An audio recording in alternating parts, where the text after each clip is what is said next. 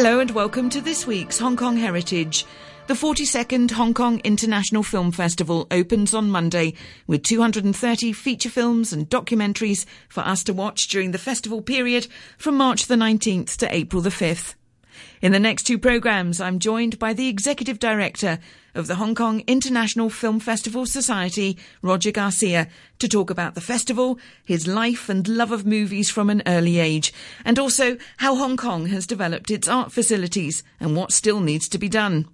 Roger Garcia moved to England at the age of 3 when his father joined the bar. He would later become a judge and also Hong Kong's first ombudsman. Roger Garcia studied fine art, and these days, as well as being the executive director of the festival, he's also a successful Hollywood producer. The festival includes 14 movies starring Hong Kong actress Brigitte Lin. The renowned German director and screenwriter Werner Herzog will also be visiting Hong Kong next week.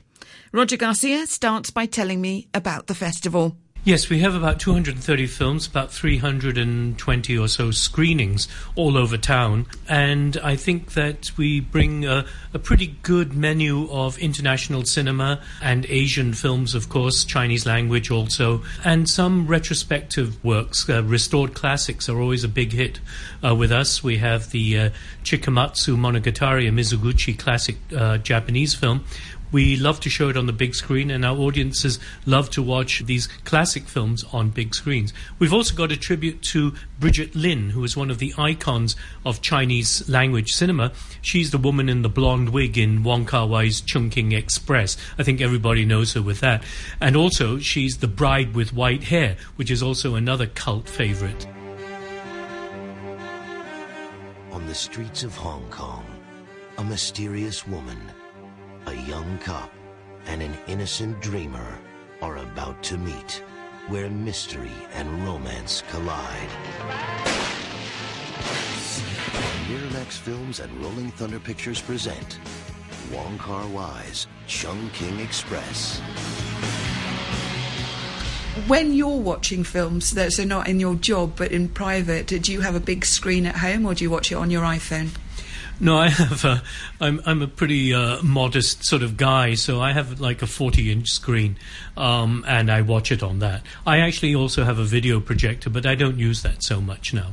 You yourself, I mean, you've obviously produced in Hollywood. If you were saying to young cinematographers who want to get going in Hong Kong, what would you advise in terms of types of camera? I think nowadays, without branding anybody in particular, I think if you get a good DSLR, that is still a good option. Anything that's got a 1-inch CMOS sensor in it is good. I've shot actually with everything from Harinazumi, which is a digital emulation of an 8mm camera, to Super 35. And I also used to shoot 16 and Super 8 and Standard 8 as well.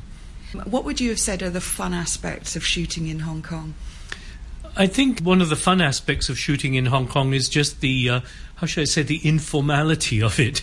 I've only really shot indie films in Hong Kong and sort of experimental work, so it was really more of an improvisation, not exactly an improvisation, but on the run, so to speak, and I like that aspect of it. I've also shot in Hollywood with a crew of about 300 people, and also in Florida and Canada and things like that. So that's a slightly different dimension, but actually the essentials are always the same. I mean, I'm the producer, not the director, so it's just a matter of making sure everything gets done on time. When you say, you produced in Hollywood, what would that have involved? Largely that was actually more on the creative rather than the physical production side. That's to say, to find projects, to develop them with writers, to set it up at a studio, and then to struggle, in a sense, with the studio on getting the movie made. And then also the studio discussing with them about the physical production aspects, like where do you shoot, when do you shoot, what's the schedule, what's the budget, etc. And then, of course, then going on set. But on set in a big production, I am not in charge, so to speak. I don't think anyone is ever in charge of anything, but the line producer is the guy who really has to get things done, the line producer and the assistant director department. And then after that, to work on the post-production, not so much in the technical sense, but actually to discuss once again with the studio or the distributor the marketing aspects and the release dates and things like that. Yes, because I have to say, whenever I see producer, I actually think of myself as the radio producer. So actually putting but it's way more. It's actually ensuring that the project stays to schedule. Yes, what I would say is that a producer in Hollywood is there to, depending on what sort of producer you are, is actually there to protect the director and the movie. And often, depending on the relationship, and I have to say I think my relationships are quite good, you have to deal with the studio. So the producer is the person who is kind of the interface, actually, between the creative filmmaking team, the actual filmmakers, and the studio. And to deal with the studio is to deal actually with everything. Now, with the Hong Kong International Film Festival starting on Monday, so the 19th of March, you've got 230 films on show. Is Hong Kong a real cinema-going public? It used to be. Nowadays, with the digitization and new digital platforms and things like that, increasingly so in a multiplicity of languages, Korean, Japanese, and particularly Chinese, the compulsion to go to the cinema regularly is not so much there. People come out to the cinema to watch tentpole pictures or maybe a latest Stephen Chow film or something like that. But in terms of watching international art movies, etc., I have to say it's something of a challenge. I think Hong Kong is still a movie-watching community, but it's not necessarily a movie-going community.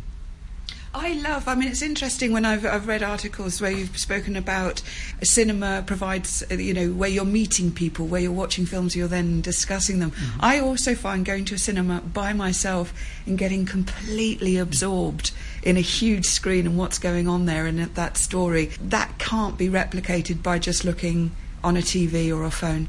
That's absolutely true. As a festival, we try and preserve or promote the movie-going communal experience. And, I was brought up in movie theatre, going to see movies in movie theatres, and that's something that I still enjoy. And I enjoy watching a movie in a big screen in the theatre with other people, although I have to say I also like watching movies by myself in a theatre. I watched the Blair Witch Project when I was living in New York. I went to the cinema. I was the only guy in the theatre, and that is a really scary film. So that was a very interesting theatrical experience.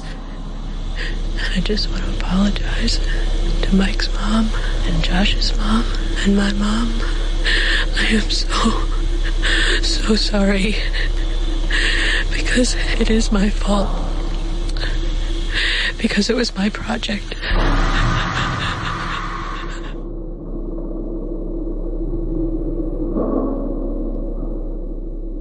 The search of the 3 missing Montgomery College students continues in Frederick County tonight. 10 days and thousands of man-hours have been unable to produce any clues. We have a few leads, a few other options we want to take advantage of, and just try to put together some pieces to this puzzle. Do you believe the occult may be involved in the disappearance of your son? I am so scared.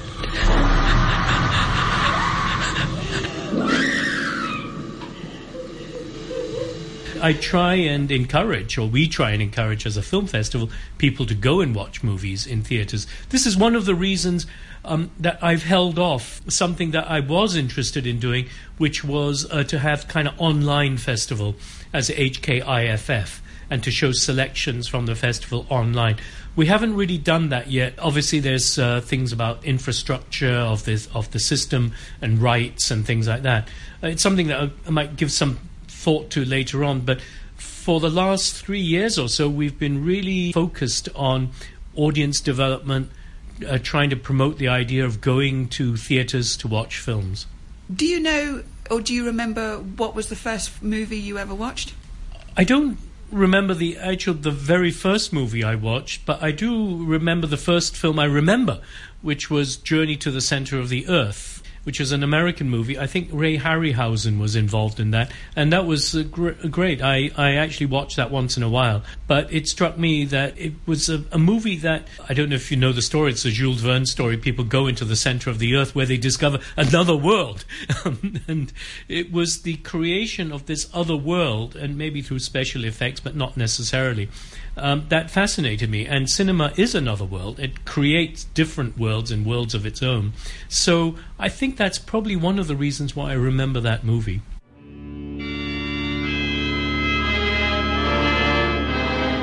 It's unthinkable, but it must be true. A man took some tools and went where no human being had ever set foot. Alone. Went into the interior of the earth. Ladies and gentlemen, this is James Mason. Come along with Pat Boone and me, Arlene Dahl, Diane Baker, and Gertrude the Duck, and discover sights and sounds and wonders no living man has ever witnessed before, filmed in the incomparable magic of CinemaScope. We'll take our leave of civilization on the bleak, barren wastes of Iceland, peer in awe at the bottomless crater of an uncharted volcano, make the perilous descent into the unknown. You'll pioneer with us through countless miles of trackless labyrinths, discover huge subterranean caverns never beheld by human eye, become lost in the weird underground maze. You'll find yourself engulfed in grotesque, petrified jungles, marvel at the fantastically beautiful quartz grotto, tumble into cascading salt beds, escape from hissing steam caves, behold the staggering underground ocean. You'll encounter breathtaking dangers beyond belief, here at the center of the earth. Stop. Fair warning. You'll never find your companions or your way out. You need me as much as I need you. Stop and come back. Now, you were born here, you were partly educated here, but also in England. Yes, I was born in Hong Kong, but I left when I was about 2 years or 3 years old because my father was called to the bar in London. So actually I spent quite a lot of time in London. London and Hong Kong are the cities of my childhood in a way. So I travelled back and forth between London and Hong Kong. I have to say, I'm quite old, so this was in the 50s. And commuting at that time was actually by ship. I didn't take the plane. I guess it was too expensive. In any event, you can't take a plane by yourself when you're 5 years old. So I went on the ship with my mother and my brother. Oh, how so you would come back out of Southampton? Actually, the journey at that, we went to Southampton on the first trip, but the journey at that time later, when I was slightly older, about 7 or 8, the journey then was from Hong Kong on Lloyd Tristino line, which was an Italian line, to Genoa, and then you take the train through St. Gothard Pass, through Paris, and then to Calais, and then the boat train to London. Oh, that's so much nicer than just a 12-hour overnight flight. Well, it took about 6 weeks, yeah, and I enjoyed it because to this day, of course, I still enjoy travelling on trains, and I enjoy the process, I suppose, the journey, sometimes more than the destination. Now, when you were at college, you actually headed up the Film Society. Yes, actually, I was the head of the film club, if I can put it that way, when I was in boarding school for 2 years, and I showed basically the films that I read about, in fact. And at that time in England, you could rent films from the British Film Institute. They came on the train through a very interesting delivery service called Red Star, and it wasn't a communist-aligned group, but it was pretty interesting that the films would come on a Red Star, and we would show. I would order films from the British Film Institute, and the rentals were quite cheap. To this day, I am still quite indebted to the BFI for that kind of film education. I don't know if they do it anymore, but at that time they certainly did a good job. I mean, who would think of sending movies to a boarding school? So in those early years, you're a student in the 60s, so you're showing what, Jean-Luc Godard? Yes, exactly. I had a book published by Secker and Wahlberg, Cinema One, on Jean-Luc Godard. I read this book without actually having seen too many of his movies. I think I'd seen Breathless, and it was really interesting. So I found that I could order Weekend from the BFI, so I ordered that for our school Film Society, and this is a film about cannibalism and revolution and everything. It's a great movie. So we showed that. And, of course, I also ordered some films like Satyajit Ray's Mahanagar, The Big City, which nobody liked. It was quite an interesting movie. And I think my greatest coup, if one could call it that, was showing If by Lindsay Anderson, which, of course, is a film about a revolution in a boarding school. So we were all sitting there in a boarding school in our uniforms watching this movie, which is based actually on Jean Vigo's Zero de Conduite, and watching this film about these guys shooting their teachers.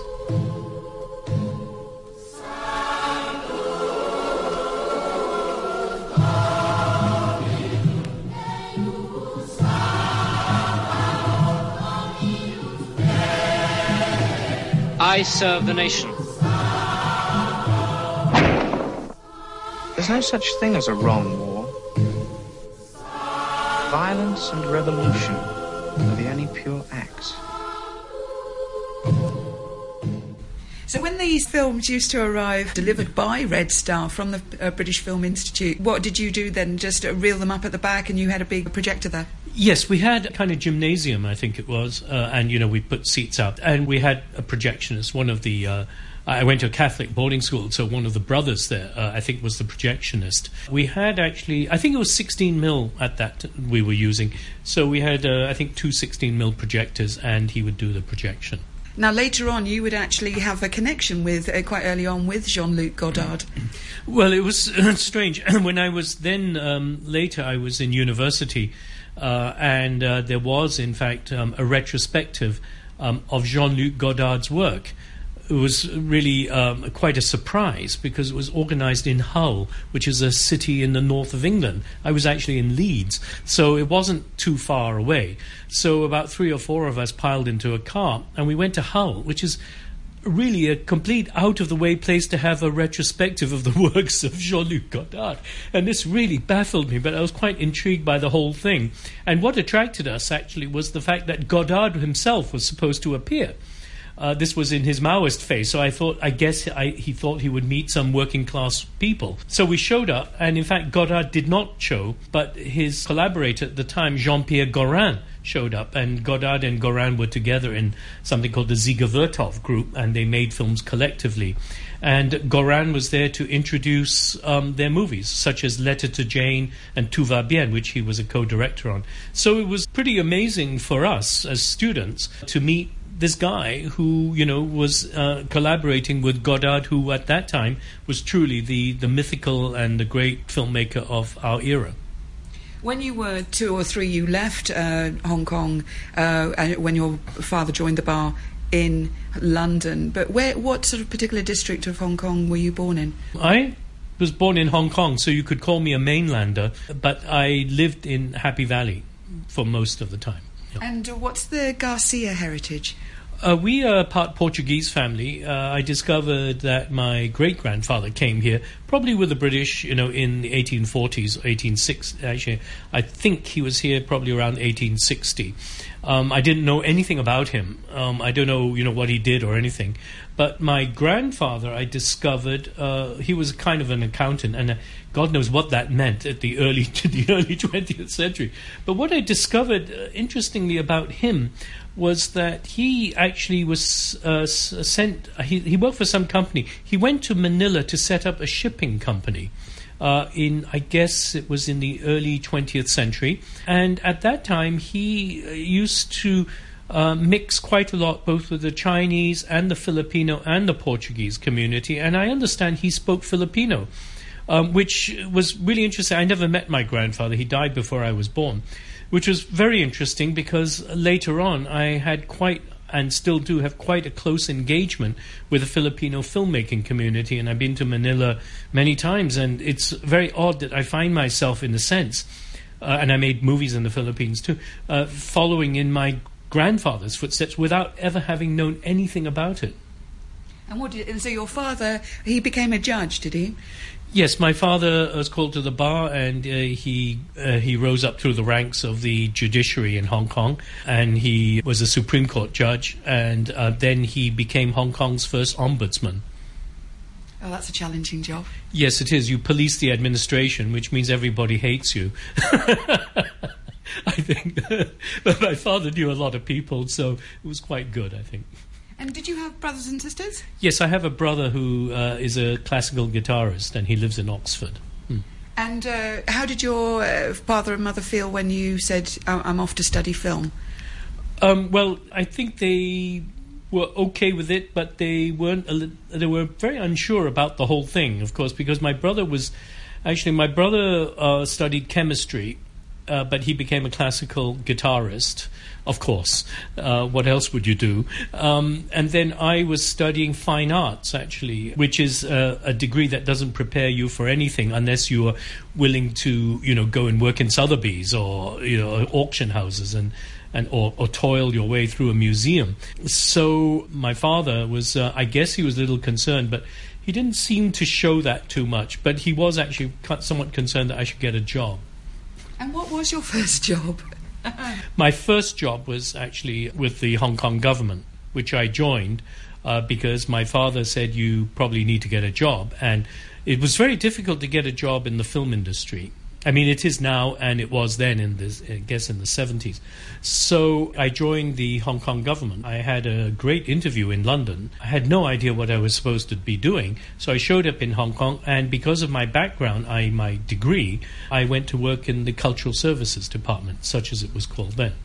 And what did that involve? That actually involved everything, and it was a great start. I had great trepidation about working for the government because I had no idea what it meant. I wasn't, a bureaucrat type of guy, and I knew very little about Hong Kong politics. Well, it wasn't. I mean, it was a colony. So I had no idea what the government did. I mean, it was that degree of ignorance is terrible. But I started working in City Hall and the Cultural Services Department. I worked for Darwin Chen, who is truly the father of modern Hong Kong cultural facilities. I have a lot of respect for him. And he was actually engaged in, at that point, not only working on developing the performing arts in Hong Kong, Chinese orchestra, Hong Kong Phil, because of City Hall had all the venues and everything, but he was also involved in building venues. The Cultural Centre in Tsim Sha Tsui, and also the town halls in Tuen Mun and Sha Tin and Tsuen Wan. So I worked on all of that, on the planning and things. I didn't work so much on the operations of the performing arts. That was actually an ongoing machine anyway, which was working very well. But they just started the Chinese Music Orchestra, as it was called, and also the film festival. So one of my first jobs was actually to produce a film on the Chinese Music Orchestra, because Darwin saw that, I had a film in background, so you go and produce this short movie about the Chinese Music Orchestra. It was actually directed by a guy called Wong Wah Kei, who later became the director of RTHK. Great guy, great filmmaker, actually. And then one of the other things I was then sent to do by Darwin was to go and work in the new Hong Kong International Film Festival, which had just started, and they had a manager there, Paul Yeung, and I worked on that, amongst everything else that I was doing. So how long has the Hong Kong International Film Festival been in existence? We started in 1976, and the first festival was held, I think it was June or July 1977. I actually worked then, because I arrived in the autumn of 1977, I started working on the second film festival. And then Paul left. Actually, he emigrated to Canada, and I basically became the director of the film festival. What kind of films were you showing on that second film festival? I was involved in the second and the third film festival. The third one is more important. The second one, the thing that I remember most about it was that we started then the Hong Kong Film Retrospective. That was the very first retrospective we did, which was Cantonese cinema of the 1950s. And of course there was no real video at the time, so basically the programmer, a great guy called Lam Ling Tung, who became a professor in Baptist U later on, he basically had stacks and stacks of cans of 35mm film, some rusty, some not in such good shape. We set up a 35mm projector and a projectionist for him in one of the back rooms of the City Hall. And basically he spent all day watching these 35mm prints of old Cantonese movies. And occasionally when I had time I would join him. There were a number of other film critics joining him as well. But essentially he started in the morning, the projectionist brought him a cup of tea, he sat down, and then for the next, I think, 12 hours he basically watched movies. And I thought this is a pretty amazing way to make a living. Of course, he was the programmer. So I would just drop in once in a while. But at that time, in the back corridors of City Hall, we had stacks and stacks and stacks of 35mm film cans. It was pretty amazing. And the stuff I watched, I never knew anything about Cantonese cinema of the 50s. I'd watched a little bit on TV when I was in Hong Kong, but I'd never seen such an aggregation of work. And so over the time that we were preparing the film festival and Lam Ling Tung was preparing the retrospective, I managed to watch, say, maybe 10, 20 films, and certainly bits of films, and basically acquaint myself with the great tradition and the riches of Hong Kong Cantonese cinema of the 1950s. And that was really made a great impression on me. Yes, it was a very rich time. You've got the Cantonese opera, well, Cantonese operas that are made into films. Yes. And then what did you have in terms of drama? Well, what I discovered after watching all these movies was that melodrama is really the cornerstone of much of Asian drama, and Hong Kong was one of the superior exponents of this form. And I'm also a student of melodrama, of Douglas Sirk and Hollywood melodrama and things like that. And so when you watch some of the Hong Kong movies of the 1950s, it matches and is comparable to global and international cinema at the time. Certainly some of the great works, some of my favourite films, Cold Nights by Lei Sun-fung, and some other films in the stars like Bak Yin, who is one of my favourite Cantonese actresses. I think these films are on a par with the Dorothy Malones and the Douglas Sirks and the Robert Stacks that you watch in Hollywood melodrama.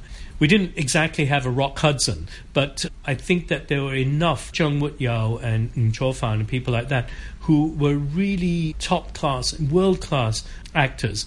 And it's a shame in a way that that work, of course it's also a question of language and markets and things like that, that these works were not really known, and they weren't known. And today, you know, with the retrospective, we help to make them known.